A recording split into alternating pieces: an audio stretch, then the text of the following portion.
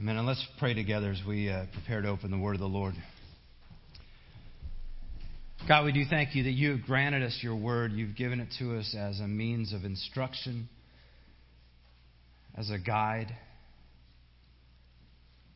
as a revelation of you, your character, the way you work in the world, the way you move in our midst.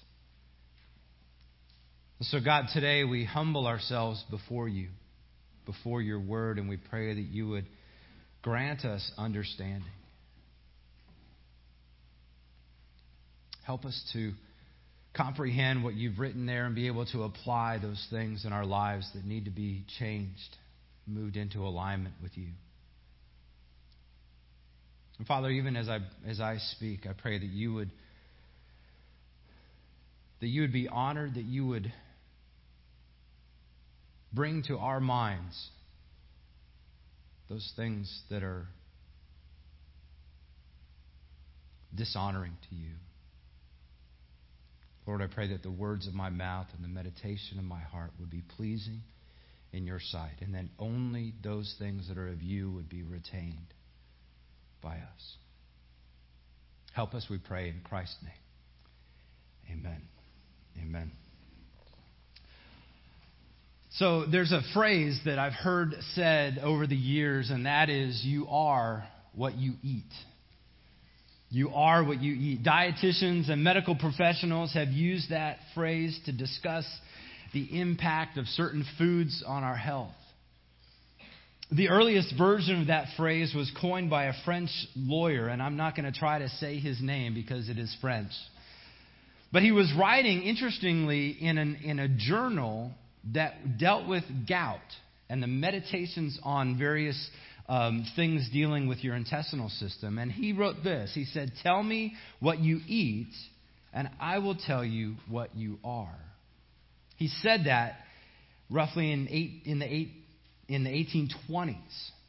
It got passed on to Germany in the 1860s and came over here to the United States in the 1930s by a man named Victor Lindar, who developed what was called the catabolic diet.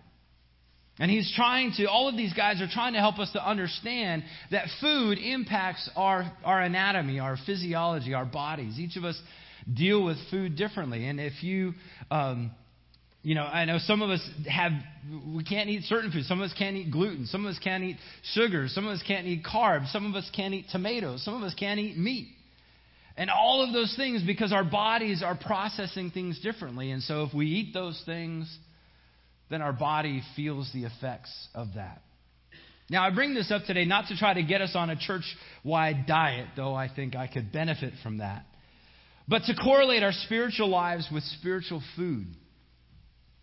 You see, spiritually speaking, we are what we eat. And in the passage that we are considering today, Jesus is calling us to feast on true spiritual food. So if you have your copy of God's Word and would like to open it to John chapter 6, we're going to begin by looking at verse 16, and we'll go all the way to about verse 59. And you're welcome to take notes in your outline. But what I want us to do is really think through three things that I think three principles or applications that we can glean from this text. And the first is this, that separation from Jesus reveals our need for Him. Separation from Jesus reveals our need for Him. If you remember last week, we talked about when Jesus fed the 5,000. And that is one of the few miracles that happens in all four Gospels. And so Jesus is there. He's got a few loaves of bread and a few fish, and He multiplies it for this huge, vast crowd. And they were so amazed at what was going to happen, what Jesus had done, that they decided they wanted to make Him king. And so instead of being drawn into their plans, Jesus says, no, you guys go home. Disciples, you get in a boat, and I'm going to go up on the mountain. And some of the other gospel writers tell us that Jesus went up there to pray. But look at what it says in John 6, verses 16 to 21. When evening came, the disciples went down to the sea and got into a boat and started across the sea to Capernaum. Now it was dark, and Jesus had not yet come to them. The sea became rough because a strong wind was blowing. And when they had rowed about 3 or 4 miles, they saw Jesus walking on the sea and coming near the boat. And they were frightened. But he said to them, "It is I, do not be afraid." And they were glad to take him into the boat, and immediately the boat was at the land to which they were going. You see, as we read this, it's a little bit unclear what the disciples knew, where they would meet up with Jesus. He simply said, "Get in the boat, go over to Capernaum, we'll catch up." My guess is that Jesus had just sent them away. He wanted them to be away from the crowd, from their influences. He wanted them to be away from him so he could have some time to pray, to reflect. Now, the Sea of Galilee, if you are familiar with the Israel map, the Sea of Galilee is a fairly shallow sea. It's about 600 feet below sea level, which sounds kind of funny to say a sea is below sea level, but below the Mediterranean. And it was shallow, and it was also surrounded by mountains. And so one of the things that did is it caused great storms to pop up very quickly, very abruptly. And some of these guys, because they were fishermen, they knew that. They knew that it would happen. And yet, for whatever reason, they were afraid in the midst of this storm. They were not making any headway at least until Jesus came along. But I think there's a potential lesson for us here, and that is that it's not hard for us to recognize that we are physically separated from Jesus. We believe that after he died on the cross, he walked on earth for about 40 days, and then he ascended, and he is seated at the right hand of God the Father. We'll learn later in our study of the book of John that the Holy Spirit dwells in us, so we have the presence of God with us, and yet we are physically detached from Jesus, even just as the disciples were physically separated from him. But I wonder if their physical separation might parallel our own spiritual separation. How often do we walk through the storms of life and assume that we can handle them on our own? All the while failing to realize that he is there. He is in the midst of the storm.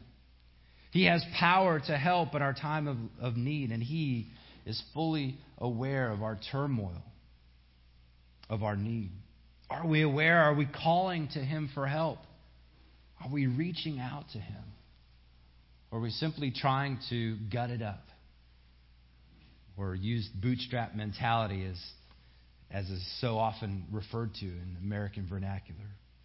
Robert Hawker, a Puritan preacher, once prayed. He said, "So when my poor heart is afflicted, when Satan storms or the world frowns, and when I suffer sickness, or when all your waves and storms seem to go over me, what a relief it is to know that you, Jesus, see me and that you care. So help me, Lord, to look to you and to remember you. And oh, that blessed scripture, in all the reflection he was afflicted, and the angel of his presence saved them. In his love and his pity, he redeemed them. He bore them and carried them all the days of old." Amen. So Jesus and his disciples, they end up on another shore. They're reunited, and now things are going well, or so it seems. They're there in the town of Capernaum. As we read earlier, we got a chance to see that those people who were on the other side that had just been fed, they're going back and they're remembering, hey, there was only one boat there, and only the disciples got into it. Where is Jesus? So they began searching for him, and they finally find Jesus. But I think that through this conversation that they have with Jesus, we get to see that Jesus exposes our motivation for searching and addresses the true spiritual need that we have. Look in your Bibles at John 6:25-26. It says, "When they found him on the other side of the sea, they said to him, 'Rabbi, when did you come here?' And Jesus answered them, 'Truly, truly, I say to you, you are not seeking me because you saw signs, not because you saw signs, but because you ate your fill of the loaves.'" If you remember in our study in John, we talked about a couple other conversations that Jesus has had with people. In John chapter 3, Jesus meets with Nicodemus, one of the Pharisees, one of the religious rulers, and he meets with him at night, and he does the same kind of thing. He cuts right to the chase. Nicodemus is asking a certain question, and Jesus says, no, it has to be this way. Unless you're born again, you shall not see life. And then in the very next chapter, Jesus has this conversation with the Samaritan woman at the well. And she asks him all sorts of things, and he cuts to the chase too. He cuts to the core of their concerns. And here in this encounter, I think one of the things that we see is that these people who were following Jesus, who were searching for him, who had been fed miraculously, they're wanting worldly satisfaction. They're wanting earthly food. Imagine what it would be like if all we had to do was follow Jesus and all of our needs would be met, all of our physical needs. We wouldn't have to work for food. We wouldn't have to cook it. Oh, man, that would be good. We wouldn't have to pick the menu. Isn't that one of the most difficult things? That was something that has really surprised Danielle and I as we have grown older into adulthood. What are we going to eat? So Melody made us a menu, and we just go through the menu every month. Same thing. Works out great. But here, Jesus urges them not to seek for things that will expire. John 6:27 says, "Do not work for food that perishes, but for the food that endures to eternal life, which the Son of Man will give you, for on him the Father has set his seal." Don Carson, one of the commentators that I was studying this week, said that his point was not that they should attempt some novel form of work, but that merely material notions of blessing are not worth pursuing. I mean, how often is that we equate God's blessing with material wealth or material goodness or good times and easy times? And he's saying, don't pursue those things that are going to fade. Then they begin to pick up what Jesus is putting down, and so they respond in verse 28. What must we do to be doing the works of God? To which Jesus says in verse 29, the work of God is that you believe in the one he has sent. So they seem to be interested enough to pursue Jesus a bit further, but notice what Jesus says about the work. They want to know, what kind of work do we have to do? What kind of work is this? I know some of you guys volunteered this week to help out here in Helping Hands Poolesville and do work on a house. And there is good work that was done there. Yesterday, Zoe and I were with one of her friends, and we were cleaning out goat stalls. And man, that is hard work. And so they're asking, what is the work that we should be doing? But notice what Jesus says this work is. It's belief. Belief. When it comes to the work of belief, believing in who Jesus is, believing in why he came, where are you? What do you believe about Jesus? Is he Savior and Lord, or is he just another good teacher and a miracle worker? Is he a divine Santa Claus doling out blessings? Jesus is encouraging them to understand that he is more than what they think he is. He's not just a free meal. He is more. And so from there, they asked for some sort of sign, as if feeding 5,000 people was not enough.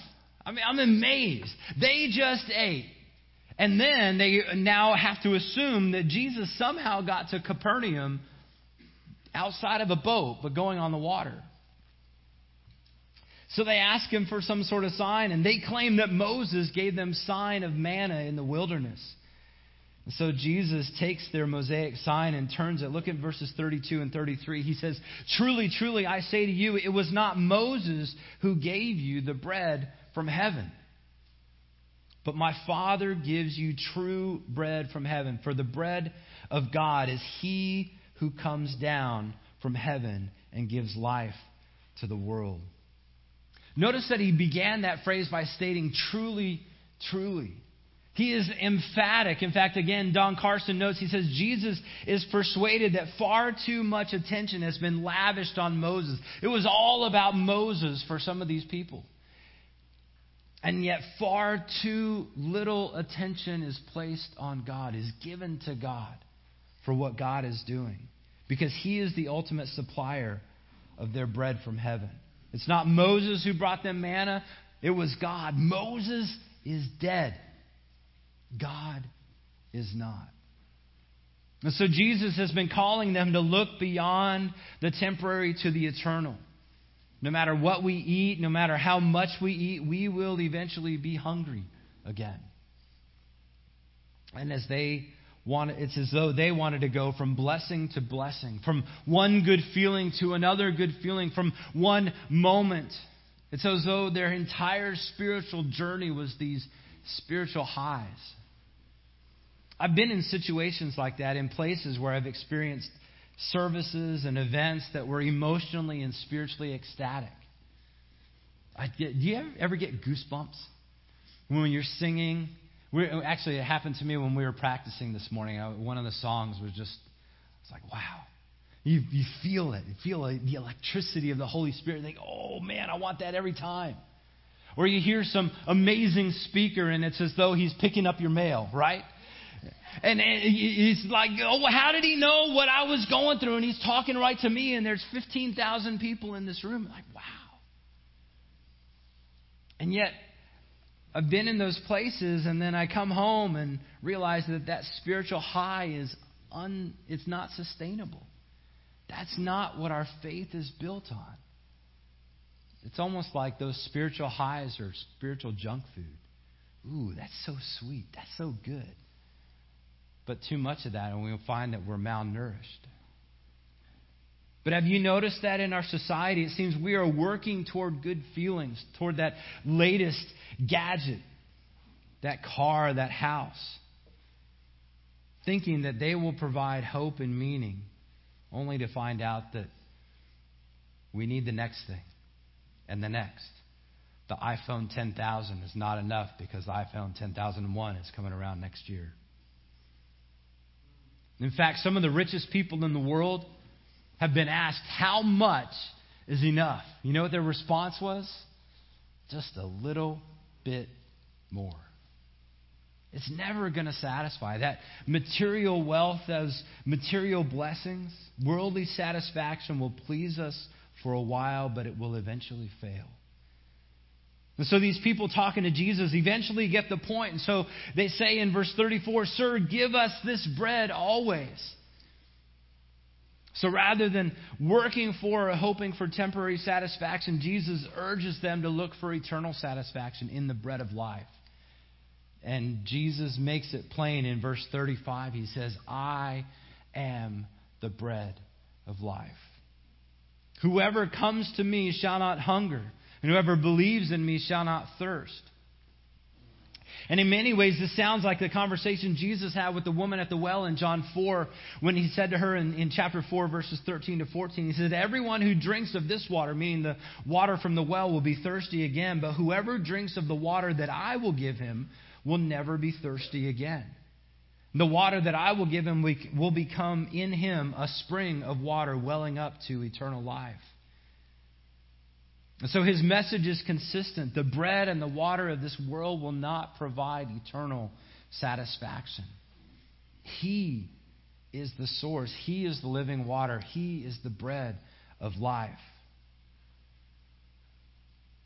I mean, think about this. Danielle has been listening to this really funny snack podcast. And these two ladies get on there and they talk about all sorts of snacks that they really love. And what's also funny is these guys are Christians. And so they a lot of times mix in Christian things. But they've been doing this sort of Shark Tank like evaluation. Oh, what kind of snack? Well, one of the ones we were listening to yesterday while we were driving around, this guy was promoting those candy pumpkins that we get at Halloween. He's saying, this is like the best one. Some of you are like, ooh, those are gross. And he was making all these arguments. But think about this. What would happen if our diet was filled with candy pumpkins or jelly beans or Snickers bars, and that was all we ate? Our lives, our bodies, we would enjoy it for a while, but eventually the effects of that would wear off, and our cholesterol would be through the roof. Our waistline would be around the building. And it just wouldn't work. So Jesus is calling us to not think about that physical food, but to think about the spiritual food that we're taking in. So up to this point, Jesus has revealed our need and He has exposed our motivations. And now He's getting to the substance or the core of our faith, and that is that spiritual sustenance is found in feeding on Jesus by faith. You see, in this section, Jesus says some words that are extremely disturbing. But before we get to those disturbing words, I think it's important for us to understand a theological distinction, and that is election and perseverance. Election and perseverance. You see, these concepts really respond to the questions of who is responsible for my salvation, and can I lose my salvation? To which Jesus replies in chapter 6, verse 44, He says, "No one can come to me unless the Father who sent me draws him, and I will raise him up on that last day." Who is initiating that relationship with Jesus? Who is it that's doing that? God the Father is initiating that. And who is keeping us? It's Jesus Christ. You see, ultimately, God draws us into a relationship with Him. He entices, He compels. And sure, we respond, but we cannot seek a relationship with God outside of His will. And in addition to that, those who have been drawn by God, who respond by faith, Jesus keeps us secure. And in fact, He said that He will raise us up on that last day. There's an old hymn that we've sung a few times, a hymn that has been redone in recent years, but the hymn is titled, "He Will Hold Me Fast." Let me just read a couple of the opening lines to it. It says, "When I fear my faith will fail, Christ will hold me fast. When the tempter would prevail, He will hold me fast. I can never keep my hold through life's fearful path, for my love is often cold. He must hold me fast." The joy is that Jesus will hold us all the way until the day that He returns. All the way until the day that He calls us home. So we have this confidence that we are saved when we respond to the call of God and to Jesus, and then are preserved for eternity. But the question becomes, how does all this happen? How does this happen? And it happens by feasting on Jesus by faith. Have you ever heard someone say, "I'm going to devour this book"? Right? Are they really literally talking about chewing on paper? No. Or they might see their grandchild and say, "Oh man, my granddaughter is so cute, I could just eat her up." We know that books don't taste very good, and that grandma is not a cannibal. And we are used to using that kind of language to describe finding full enjoyment in something. And so in this section, Jesus takes that same kind of comment, that same kind of metaphor, in order to help us understand what we must do to have faith. In fact, this is our suggested memory verse that we have for this week. John 6:51 says, "I am the living bread that came down from heaven. If anyone eats of this bread, he will live forever. And the bread that I give for life, and the bread that I will give for the life of the world is in my flesh." And then after people begin to wonder, Jesus intensifies this analogy. He cranks up the heat on this. And listen to what He says in chapter 6, verses 53 to 58. He says, "Truly, truly, I say to you, unless you eat the flesh of the Son of Man and drink His blood, you have no life in you. Whoever feeds on my flesh and drinks my blood has eternal life, and I will raise him up on the last day. For my flesh is true food, and my body is true drink. And whoever feeds on my flesh and drinks my blood abides in me, and I in him. As the living Father has sent me, and I live because of the Father. Whoever feeds on me, he also will live because of me. This is the bread that came down from heaven, not like the bread the fathers ate and died. Whoever feeds on this bread will live forever. Jesus has some harsh words. The question becomes, how do we interpret that? What in the world is Jesus talking about? You see, it seems like we could take these words literally, we could take these words metaphorically, or we could take them spiritually. So let's briefly think about these things. So if Jesus is talking literally, he's really calling them then to chew on his flesh and bone, which is gross. He would be calling for a sort of cannibalism. And I think this is what his first audience heard. They were so shocked by his words that they said, what? How can we do that? You see, Jesus is clearly using a form of hyperbole or exaggeration to get people to understand the significance of his role in their lives. So then the second question is, the second way of interpreting this would be metaphorically. Viewing Jesus' words this way would bring an interpretation into the sacrament or the ordinance of the Lord's Supper. In fact, in a few minutes, we're going to celebrate the Lord's Supper together. But the question is Jesus saying, so now you must enjoy this sacrament of bread and juice in order to be truly saved, in order to have faith? The challenge with that is that it's inconsistent with the rest of the book of John. You see, John never mentions the Lord's Supper. He talks a lot about that night. He talks about all the things that Jesus said. But in those final chapters, he doesn't talk about what we're going to do in a few minutes.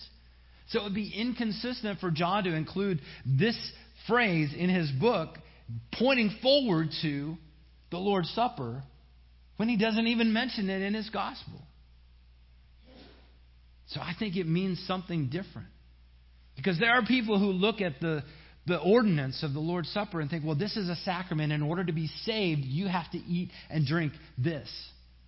And I don't think that's what Jesus is talking about. He calls us to do this, and we're going to talk about that in a few minutes.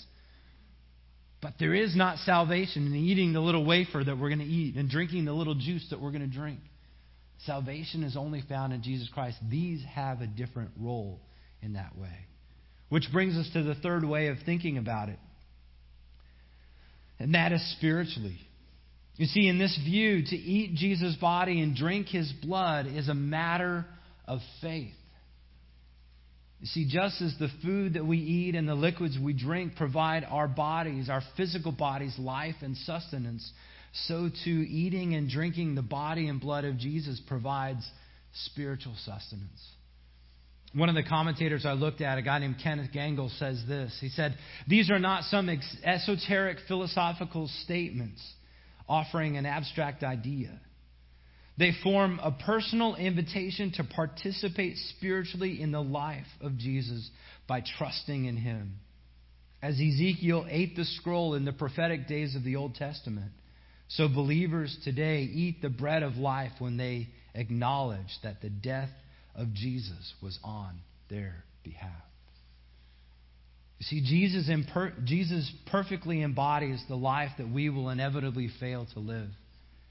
And his substitutionary death and resurrection pay the price for our sinfulness that we could only pay with eternal separation from God in hell.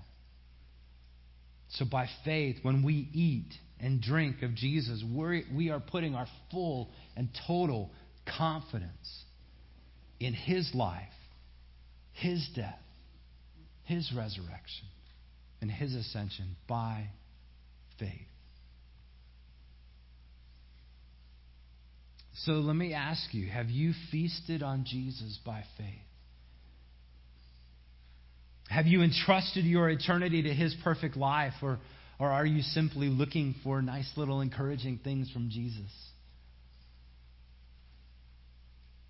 Are you still trusting in your own righteousness? Because let me challenge you. The Bible is clear. There is no one righteous, not even one. For all have sinned and fall short of the glory of God. For the wages of sin is death, but the gift of God is eternal life through Christ Jesus our Lord.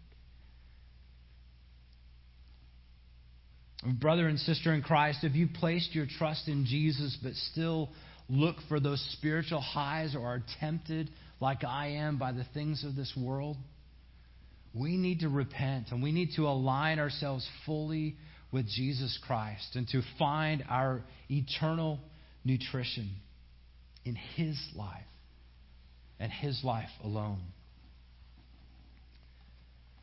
And so there's a sense in which today observing the Lord's Supper is both providential and yet it's also unfortunate. You see, it would be easy to equate the Lord's Supper with what Jesus was saying.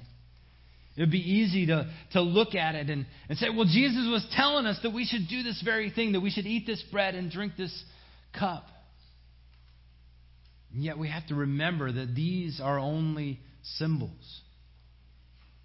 These are only symbols. Really not looking, He wasn't looking forward to the Lord's Supper. He's taking the Lord's Supper and He's calling us to look back and remember that it's in Him, in feasting on Him by faith, that we have eternal life. And so in just a few moments, we're going to, the guys in the back are going to play some music and we're going to pass these around. And what will happen in case you're visiting with us, we would celebrate what's called an open communion. And that is this: you don't have to be a member of Poolesville Baptist Church to partake in this, but you do have to be a follower of Christ. You do have to have trusted in Jesus Christ as your Savior. So if you've not yet done that, let me just encourage you to pray and meditate. Think about the things that Jesus has done for you. There'll be some things on the screen that you can look at and really think through. And if you want to understand more about what it means to be a follower of Christ, talk to someone who's around you after the service. Ask them, what do I need to do to be saved?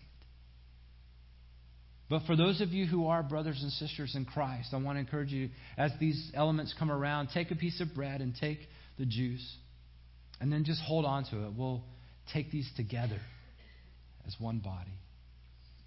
But also I want to encourage you, those of you who are children, wait for your parents to let you know when it's time, when they feel like you are ready. Because if you're a brother or sister in Christ, they may say yes. They may want you to wait, and they've got good reasons for that. So trust in what your parents are doing. So let me ask the elders to come forward. And while they're coming, I'll pray over this, and then we will distribute these elements.